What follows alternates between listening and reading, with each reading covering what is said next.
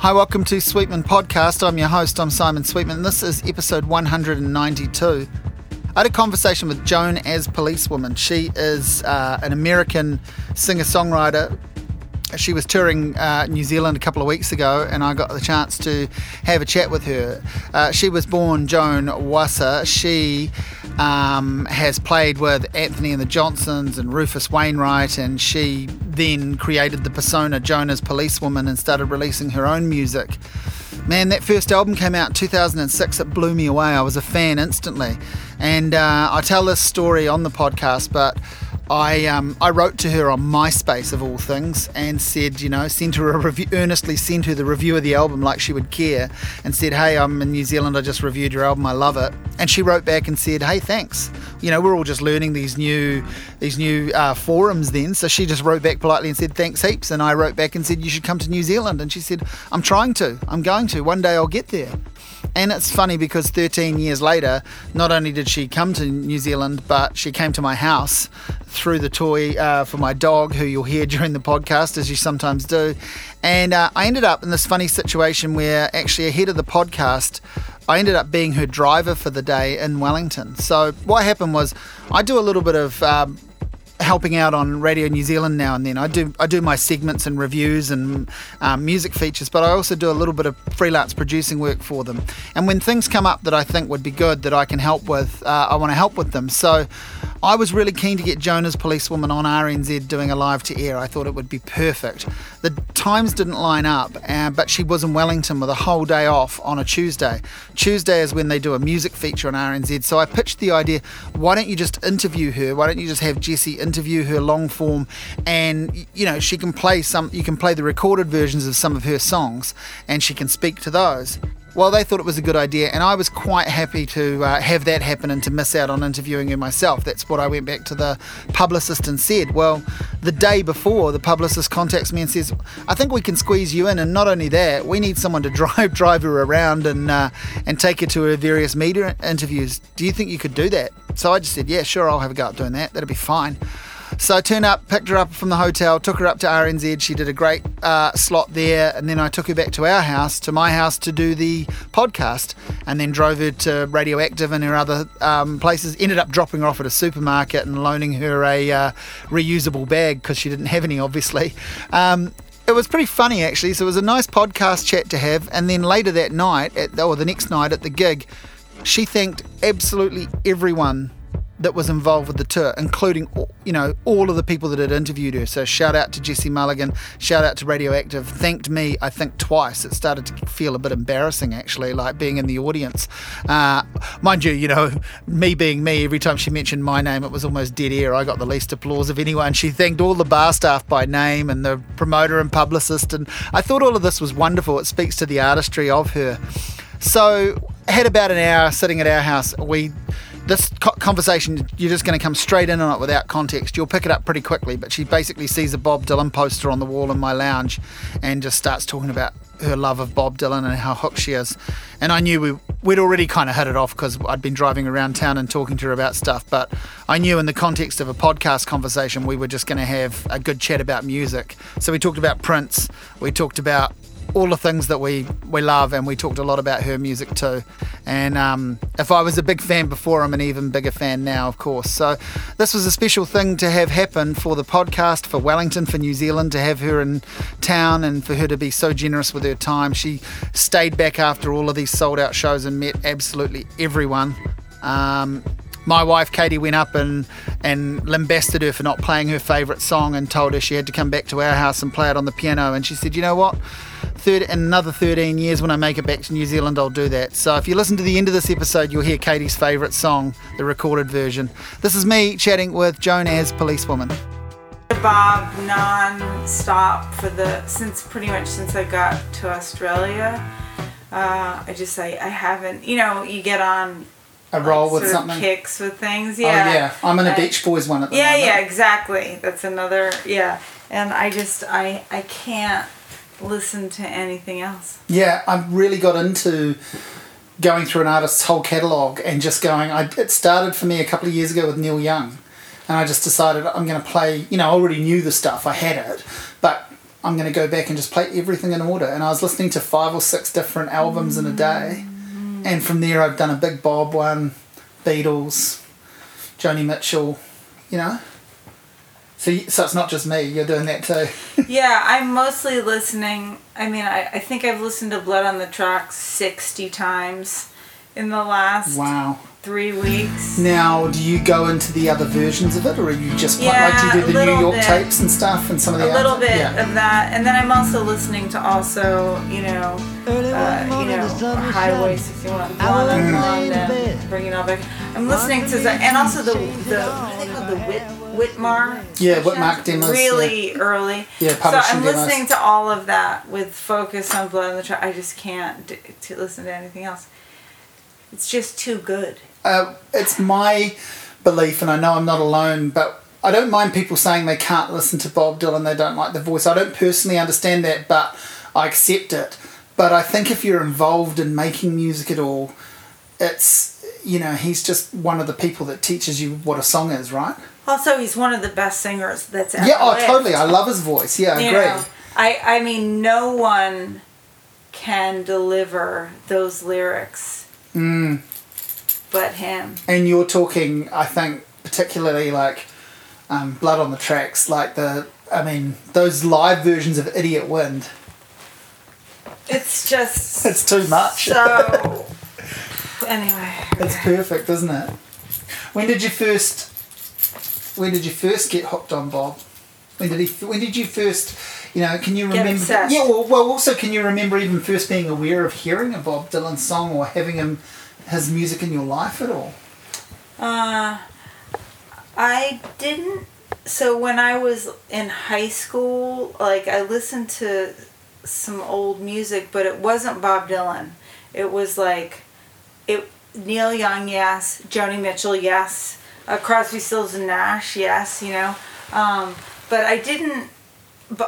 David Bowie. But I didn't try to avoid Bob. I just didn't know yet. It was sort of. I think when I got to in my early 20s, then I started realizing what was going on there, and then.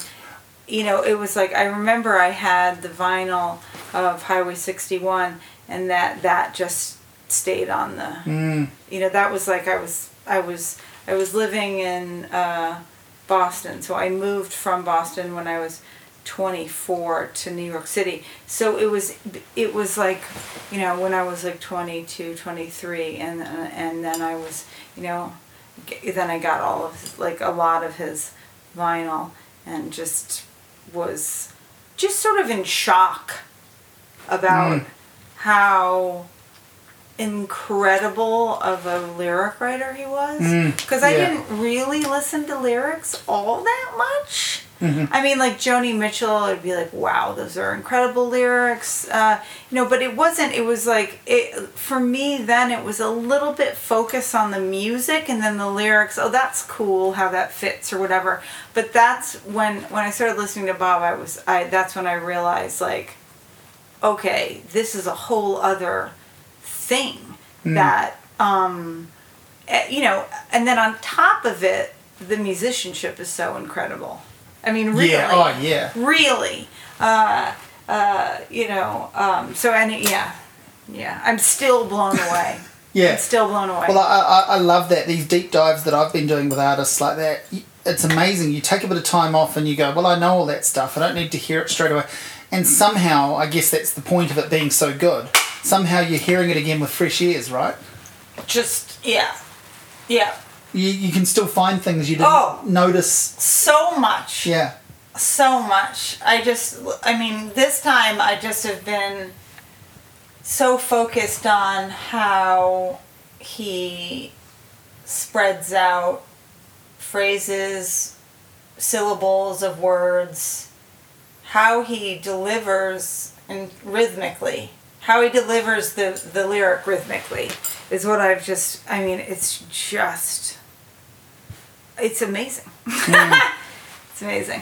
And you find yourself listening to Bob Dylan at a time in your life where you've done the reverse of him. He started out as a guy solo touring and then got the power of the band behind him. You've done the opposite.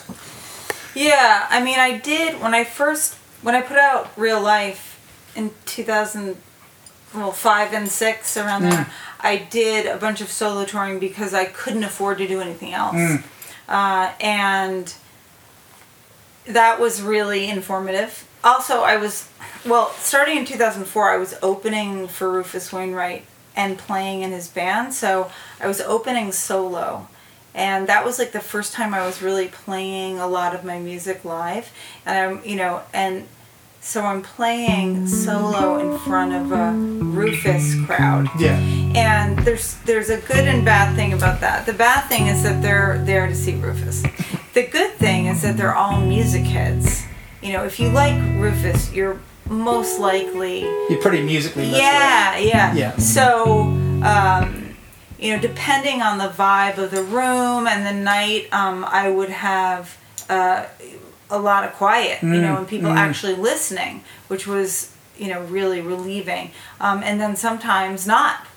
If it was more of like a bar type, if it was more like a club type atmosphere, I would probably not be heard very much.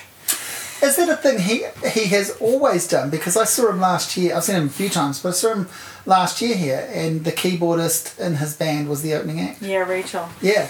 Yes. Yeah. Yeah. I think he does that often. I mean, it's just easier. Yeah. So, Joan As Police Woman came about. Why exactly? Is it you were a violinist? That's what you were mostly doing. And so, did you create an entity so that it could be a band name, but it could also be a way of, you not doing what people already knew you were doing? Yeah, I made a band. Me and Parker Kindred and Michael Ty made a band after Jeff died called Black Beetle. That's when I first started trying to write songs and trying to sing, both at the same time. I had started playing guitar. I had taught myself to play really bad guitar. So that was the first time that I was trying all of it out. We were also just sort of sticking together to stay alive, pretty much, to get through that time. So that is when I started learning about writing songs. We recorded a lot and released none of it. It was really did it ever come out? No. And it was really about surviving. Because we're going back 20-ish that years was now. 97. Yeah. So we started playing together in late 97 or mid 97, 98. That band broke up in 2002, and that's when Joan As Police Woman started. And so I started writing songs then, and I was performing under my given name, and people, because they had known me as a violin player, they thought I was doing solo violin shows, which was horrifying. So I needed to make a name for the music I made. I've always thought, because I can remember hearing the first album presumably right around the time it came out, we might have been a few months after some other territories, but it was a new thing to me, and I remember thinking, and I think it still holds up this way, this is sophisticated songwriting. This is a person who knows what they're doing and has spent time at the wheel. So what happened for you as a songwriter in between those early shelved, because as you say, that those are songs of dramatic grief and of coping, and they were not for public consumption, they were for survival. Yeah, something happened in there. I definitely knew that playing the violin was not enough for the things that I was feeling. I had to sing. Singing was not something I wanted to do. It wasn't particularly comfortable. I didn't like my voice at all. So I just sort of forced... It was something that I forced myself to sing because I had to. And I feel like I am very glad I never took formal guitar or piano lessons, which are the two instruments I write on, because I had studied music and listened to a lot of different kinds of music, a lot of classical music too, which has very developed harmonic changes and stuff. So I really feel like I developed my own way of playing piano and way of playing guitar. I can't do any finger picking. I can hardly am not really interested in like playing sort of strummy chords. I never have really done that. So you're playing them as a songwriter? Yeah, essentially. Yeah, my guitar playing is more like I want to be a bass player. Like for instance, I use flat wound strings that don't resonate very far. It's like more just it's more the resonance of a guitar I just don't need. It's like more contrapuntal to the melody. Yeah. So I feel like I sort of I just used my ears complete. I had no, and I still have no template to writing songs. I feel like every time I start writing a song, it's the first song I've ever written, because I just don't think, oh, this is where this chord's supposed to go. Well, I love that. I mean, the thing that I remember the most about first hearing your music was putting on the first album, and this is still in not the early days of the internet, but you read a press release rather than Google someone, and you're hearing the music for the first time. And I remember seeing Eternal Flame. Oh wow, is that a cover of Eternal Flame? I'm going to listen to that first. Oh cool, it's not. It's something else. And it was like, what the fuck is this song? This is something, this is its own thing, and this is a strange, beguiling song, and that, I think, is what hooked me. Oh, cool. Yeah. Does that make sense? Just going, man, this is like an unconventional song too. Yeah. Like it's a strange piece. It's not odd meter to it. Yeah, it does. And that was my attempt at like a gospel song. I have so much love for American music and the traditions of American music, which is basically, a lot of African American music. So that there's you can hear that throughout all of my music. My just deep respect and obsession with that, a number of different traditions of American music. I didn't know what I was doing. I just let it happen. I just followed the thing, and I was really lucky because I had people around me saying, yes, keep going. And the songs obviously started to pour out after a while, because those first two albums come out quite quickly together, and then even the third, it's pretty. So that's a solid. You're pumping them out. Oh yeah, I mean it just happens, It just I also then began collaborating with people. In 2016, I put out a record with my friend Benjamin Lazar Davis, and we're actually halfway through writing another one. So that's really fun too, because that also brings out parts of my musicality that wouldn't come out if I weren't, in conversation with someone else musically. And tell me about how the covers material has sort of come into your life and into your set, because it's you did the album, the covers album, as a kind of touring thing, I guess, as a kind of thing for limited release thing for people to pick up on. But they're all through your set, all through your compilation. Yeah.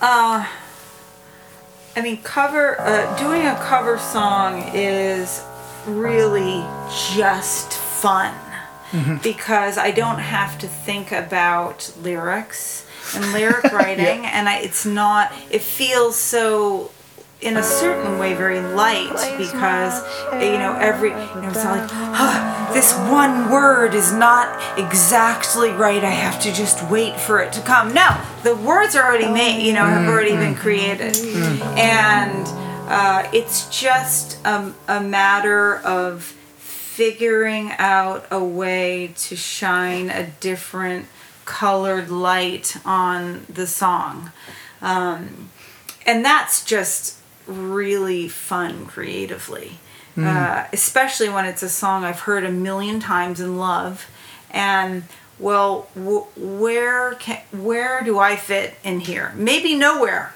like for instance, the song that is will be on the next covers record, which will be out in the spring.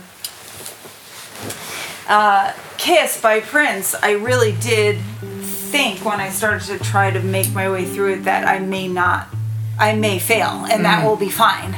Because that's a song that's already had at least one other super popular reinvention, which I did not know about. Oh, right. I didn't know about, but I've learned since I've been playing it. Oh, have you heard the Tom Jones version? And I still haven't.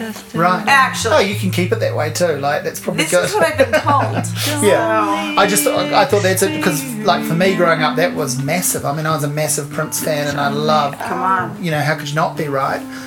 But that Tom Jones Art of Noise cover was pretty big here. Like, it was hard to escape. So, and yeah, no, it was definitely big. So, okay, well that answers that question. You didn't. You only had the one definitive take to worry about. But yes, you've done you've done the sort of reinvention of a Prince song that I think he used to do to other songs when he did covers. That's nice. I mean, it's that musician who's a music fan, right? Yeah, and I'm an enormous Nina Simone fan, and she really, that was like a huge part of her musicality, her whole musical oeuvre. It has so much of that. Yeah. A lot of people's favourite Bob Dylan songs or Beatles songs are the Nina Simone versions. Yeah. They don't even really know Bob Dylan, but they know, I mean, Nina Simone doing Just Like a Woman or something, Why would you not want to, have that in your life? Yes, exactly. Yeah. And so, when did Prince's music come into your life? You're a big Prince fan? Huge. I mean, it's interesting because a lot of that was happening when I was a teenager, but I was not interested as a teenager. I was just so involved. Oh, hi. He wants you to throw that. I was so... Wow. Yeah. I was so into... a lot of different musical subcultures that Prince was so mainstream. Yeah. I really I thought he was really cool because clearly he was a freak. But I didn't, I owned Purple Rain on vinyl and stuff, but I didn't really know when it was happening. And then I figured it out later. How extraordinary and diverse and innovative he was. It's kind of amazing how even now to think about how he, particularly that first 5 or 6 years, how much he did and how he went from being like a nobody to really only competing with Michael Jackson and Madonna, and really obviously in his own league, but getting mainstream, but by still doing some pretty weird things, right? Yeah, it was so cool. He's a guy who, I just, like you're talking about Dylan, I'll just pick a Prince album and just listen to it for days. Yeah, because I can still do that. So unique. and so badass. And the fact that he was producing it all makes him totally playing different most of it from Madonna and Michael Jackson and everyone else. Like Sly Stone is in there with him, producing and playing a lot of stuff and making really unique stuff. You know, George Clinton, a little bit. Yeah, but like, you know, he created his own universe, is what he did. Yeah, totally. Yeah, it's funny how all of his main influences are that generation or two older than him, but then he spread his talent wide with, you know, proteges and peers, and, you know, he kind of like, it's impossible for me to understand why someone couldn't be interested in his story and music. You know, just the fact that he has hits that are super, super funky with no bass in them. I know. It's extraordinary. It's ridiculous. Anyway. So was there a time in your life when you were going to be a classical musician and that was it? No. And never? No. Never? No. I mean, because it doesn't sound like it talking to you. When I got to school, I didn't know what I was going to do. I was going to study violin classically, you know, I absolutely loved doing that. I love the classical repertoire, which is hard to say because it's so diverse and spans so many hundreds of years. I mean, it's like I love music, so wherever it's good, I'm gonna like it, you know. And it was so great to learn an instrument to that level, and to practice many hours a day, because, and this sounds really stupid, but it's a great way to really digest the idea of practicing makes you better. And, you know, you are not just a genius. You practice all the time so that you can not think about what you're doing and allow maybe some, you know, inspiration that some people might call genius come through you. But that's because you've practiced so much. So learning that was really helpful to me. You know, it was like when I started trying to write songs and it was like really hard, or this part came really easy, but this part is really, really, why can't I find my way around it? Oh, because it takes a lot of time. It doesn't just happen immediately. It's, you know, I mean, I just learned that it was something, you know, that you have to work at to be good. You have to work. It doesn't come to people who don't do it. That's right. I mean, you know, that's the thing. Like, how hard did Prince work? None of us will ever really know, but we know it was so hard. Yeah, that's right. We know that there was no way that he fluked being that good at things. No. And there's enough evidence to show that he worked ridiculous hours forever. Yeah. Plus his parents were musicians. And went to an early grave because of it. Yeah. One way or another, of course, too, which is you know, sad. But the amount of material he put into the world was more than enough. You know, we're still finding things. It's crazy. It's ridiculous, isn't it? So you take the violin and you basically join a band and turn into a lead guitarist who plays the violin. You know, I wanted to be more like, maybe like Keith Richards. Like, I wanted to be like, I wanted to make it the rhythm instrument. You know, because there was a guitarist in the band that I was in, Eric Masanaga, guitar player, great guitar player, who really was good at playing these weird lines through things that maybe a violin would play. But that sounded way cooler on guitar, you know.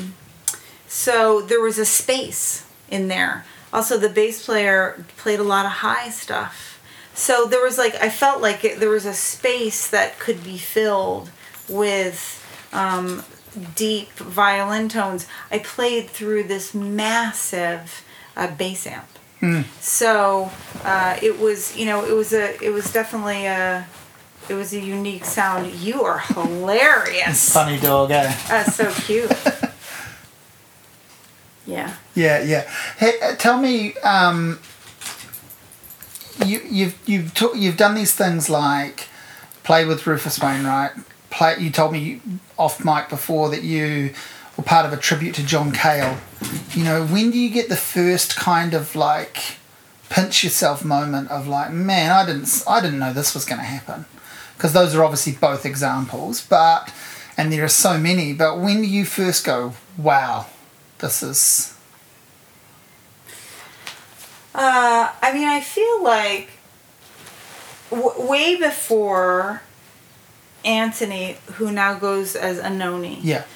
So I joined her band in 1999. When it was Anthony and the Johnsons. Yes. Yeah. And, I mean, we were always hoping we would fill Joe's Pub, which is like, 200 cap or something, or less. And it was when Anthony asked me to open the show covering one of her songs that I thought, and it wasn't because she was famous, it was because I had so much respect for her and her musicality and her tastes. And it was then that I thought, oh, maybe I'm doing something right. Maybe I'm going in the right direction. And it was just because, I mean, she has such a unique voice and writing voice too, I think. The whole... Yeah. That's what I mean. Yeah. The whole artistic whole voice. thing. Yeah.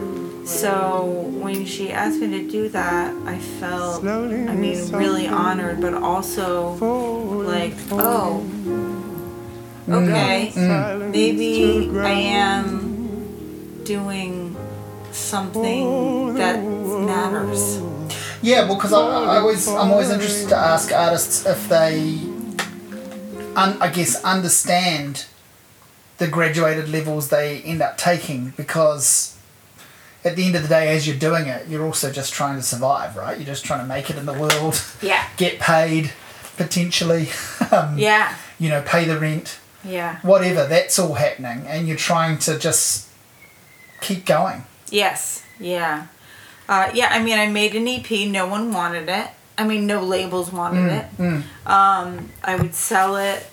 I manufactured it myself and sold it at the Rufus shows, and a lot of people liked it. That's for sure. The people that a bunch of people did listen and buy it, and that was really cool. There was a gentleman named Tom Rose at the Nottingham show that we played, who owned an independent record store in the Midlands, and who bought my EP, really loved the show, bought my EP, and then went to the next show the next night to make sure he wasn't wrong. Saw me in Birmingham, and then contacted me through, as we mentioned before, MySpace, and said, hey, I got this record store, can you send me some records to sell in my store? And usually it was, we'll take 2 on consignment. Yeah. And he said, we'll call you in a month. That's you right. Can come and pick them up again. Exactly. Yeah. And he said, can you send me a box, which is $30? And I was like, okay. And he said, I'll pay straight away. So I sent him a box, and he paid me straight away. And I was like, okay, that's really cool. And 2 weeks later, he wrote me and he said, you have to send me 2 more boxes.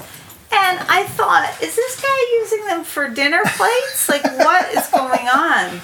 And what he was doing he went to work for you. He was playing them in his store. Yeah. He was playing the CD in the store, and then, people would say, what is this? And he said, oh, it's right here at the counter. Check it out. I saw this. I love it, So I sent him 60 more, and he paid me, and then he said, listen, I've been wanting to start a label. His store was called Reveal Records. I've been wanting to start a label, and I want this EP to be my first release. I had never met this person, but he had already gotten my trust by, and I said, great, fabulous, you know. So he released my EP under the name Reveal Records. That was in 2004 or 5. And I was in the midst, while touring with Rufus, I would piecemeal when I would be home recording the songs that would be on Real Life. And he hooked me up with my label. He knew people. My label that is Played Again Sam's, PS. And so they co-released, Reveal Records and PS, released my first record, Real Life.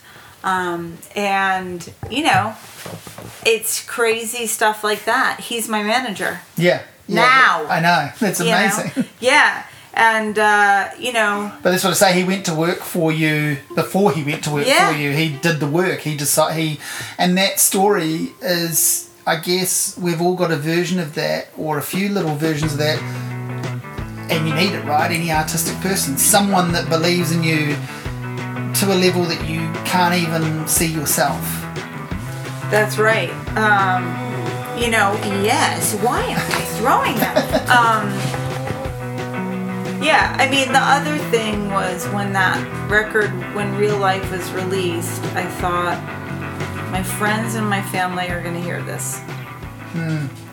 And that I know. Beyond that, and when it started to get heard by a lot of people, and when it started to get these reviews that were really good by people I didn't know at all, I was really surprised. And so I just was like sort of beside myself. I couldn't believe it. I thought, wow, people must feel the way I do. Because some songs or albums feel like little collections of short stories or whatever. I feel like your albums, to me, they've always felt like a photo album in songs. That's right. Yeah, I agree. There's snapshots of a life, yeah, and then there's the obscured or artistic shot as well, the conceptual image that's actually nothing to do with your life beyond the fact that you're the person who's pointing the lens. Yeah. That's right. Can't say it better than that. Oh, well, that's good. And so what do you do when you get like a kind of writer's block? Does that happen? Do you said sometimes lyrics aren't easy to, and a person can look at your catalogue and go, oh, there's a few years off, but as you say, there's the duo album you did, there's the covers records, there's other projects happening. But do you have periods where you're like, man, I've forgotten how to do this, I can't write? I mean, one thing I've learned is if I'm not feeling writing, just move to something else. Work on something else. Don't focus on that idea, because I have before, and it doesn't do anything except for just bring you some depression, which doesn't help anything. So I mean, as well, when I'm even writing a lot, don't stay on one thing too long. Don't work on this part of the song for too long, because you'll lose sight of the bigger picture, and you will hearing it after working on another song for an hour, hearing it after working on that song for an hour will bring you so much more insight than just focusing on it for 3 hours, one part of this. It's not helpful. So if I'm not feeling like writing, that's fine. And you have a broad palette you can paint from. You have these different instruments that you can use as well as like what you're bringing to it vocally and lyrically. But what have you said about being an untrained pianist and guitarist. Are there any instruments that you've wanted to get a better sound out of and you've had to just park them? Like, have you failed at something? Or I fail at guitar and piano. Well, you say that. Yeah. You say that, but you fail in an interesting and creative way, so therefore it's not a failure. Well, I always feel like, what if I just had the proficiency to do this other thing that I'm hearing when I don't. I just don't have it. And then I'll practice some more, and I'll get slightly closer. I will never, I wasn't trained like Nina Simone was from very early on as a classical pianist. I will never be able to play like her. And I don't expect that from myself. So, I do what I can. Instruments I failed at. I don't try to play instruments I know I won't be able to play. I don't try to play the oboe. I don't try to play the tuba. I don't try to play the French horn. It's like I leave those to the professionals.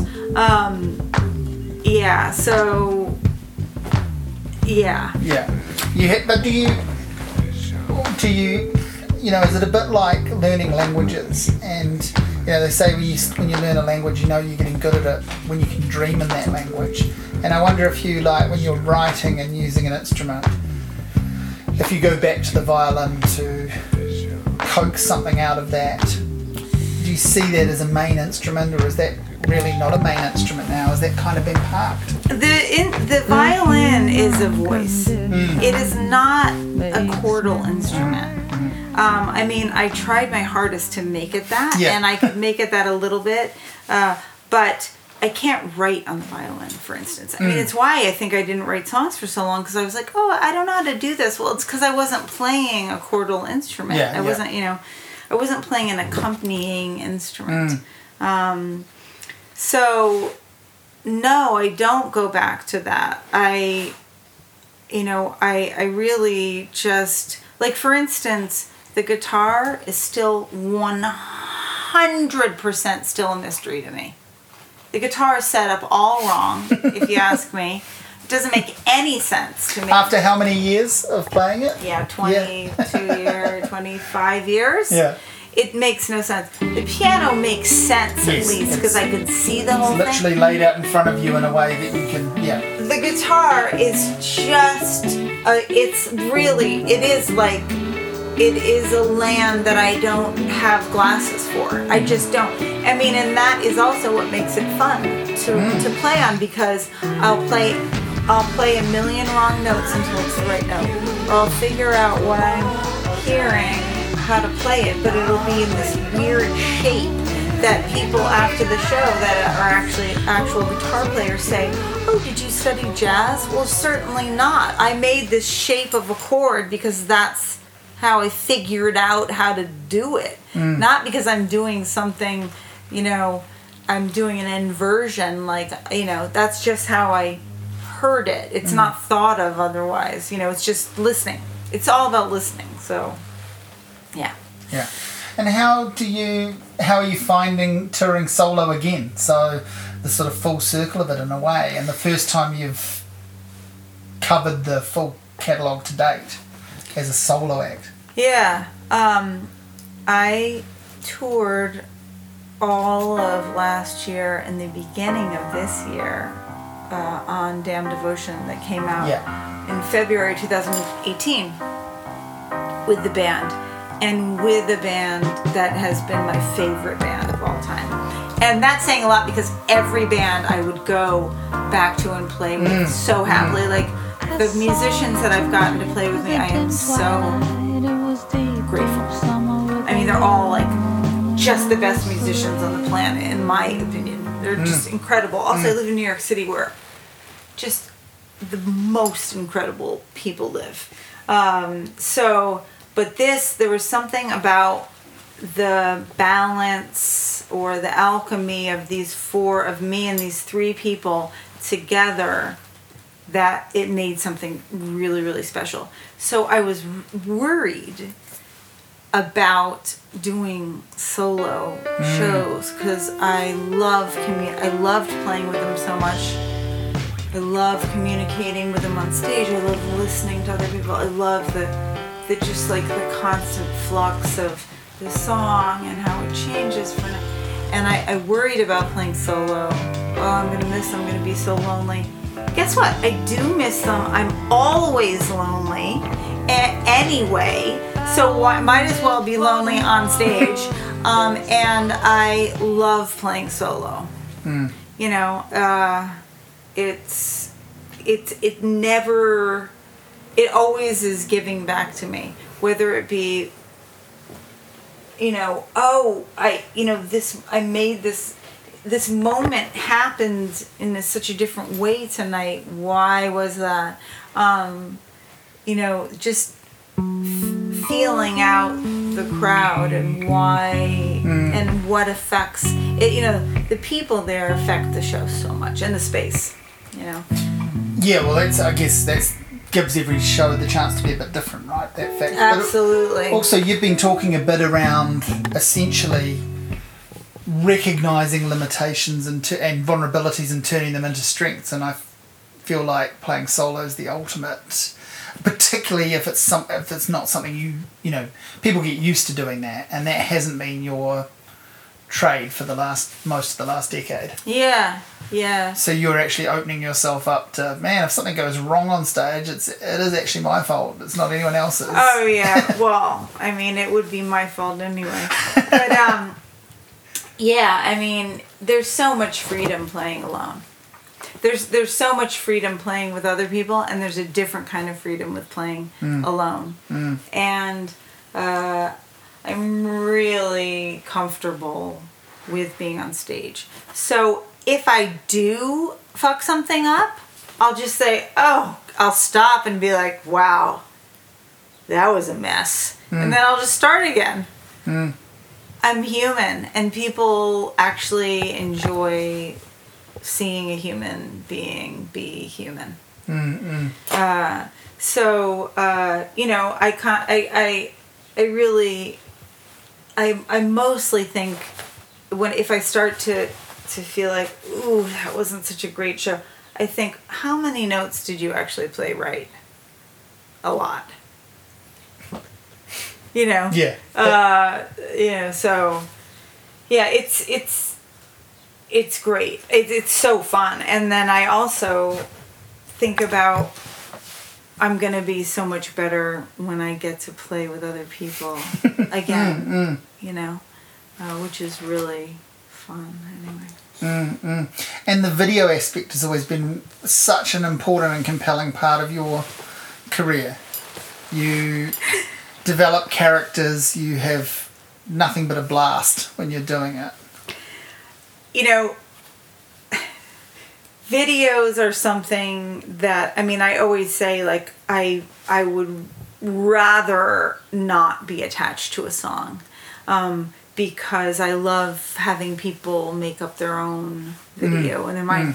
But that being said, I love a visual in general, and so, you know, the fact that videos are, I have to do videos. It's not a question. You can't. They just are, you know, attached to releasing records. So, okay, if I have to do videos, they are going to be unique and fun. You know, so often I get treatments for videos that say, you know, Joan's on top of a mountain in a flowing dress and she's singing to the sky. I'm never going to do that video. Yeah. That is never going to be my video.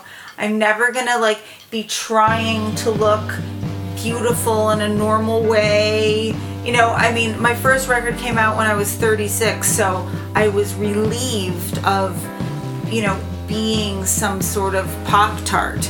I wouldn't do that. I mean, that wouldn't be applicable anyway. But, like, I was never in the running of, you know, being this, like, sexy thing in a swimsuit or something. Ever. Because I was already too old. And I had already lived too much. I mean, I'm not saying 36 is too old to be amazing. I'm just saying, like, I wasn't in the running to be this. Yeah, like, you're saying you wouldn't have fit into the cookie cutter. Exactly. The next layer of business people involved want. So you're pleased about that. Yeah, yes. yeah. So if it's a person's choice to want to do that, to be empowered themselves, go for it. Exactly. Yeah. So, I mean, otherwise I was free from that. Yes. And so that was also, I feel, very fortunate, I mean, also, just regarding that same thing, I'm so glad I didn't start writing songs until I didn't start releasing songs till then, because I had something to say then. Yeah. I mean, if I had been releasing songs and the words Black from Beatles when stuff. I was, well, no, not that, but like, because like there was some stuff in there that was pretty dense. Yeah. But like when I was like 21. Yeah. I'd still be trying to get that erased from the internet. Do you think with that Black Beetle record though too, there's a catharsis element to it that actually stays strong for the fact that you guys did bury it and go, we're just letting that. Sure. Yes. Because if you release it and lots of people know the story, some of the story around it, but we don't know the whole story. If you release it, suddenly, bit by bit, the parts of the story that are yours and yours alone, people start to feel they've got a pull on that. Yeah, it was also it's so much more complicated, and there was a lot of disagreements. So it wasn't released for a number of reasons, which really made sense. So yeah. Now, I need to take you to your next interview, but I do want to say that I mentioned this to you before. We were both on MySpace, and when that existed, and when your first record came out, I wrote a review of it and messaged you on MySpace, and you messaged me back and said thanks. And then I said, where's the effect of, you should come to New Zealand? And you said, I'm trying to, I will. And now, something like 13 years later, you're sitting in my house. Yay! It worked! Throwing the soft toy for my dog.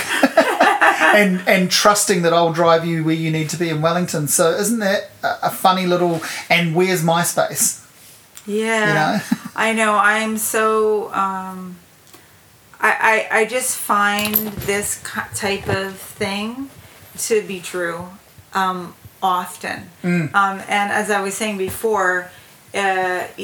having the tenacity to stay involved in music when it's incredibly difficult to manage.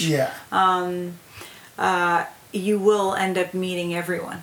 I mean, in a certain way, Paths cross. I mean, for instance, like, when I release another record, I talk to the same journalists often from the papers in Europe, because they're the people that still have the jobs. There's one job at that paper or whatever. And so, I mean, I've been talking to them for 15 years or something.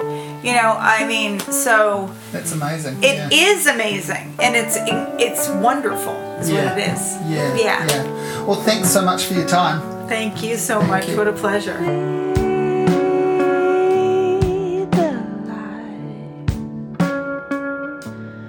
I want to fight about it now. You won't be lost. You won't be found. You won't be lost. You won't be called out by me. For sure, I love you, but you still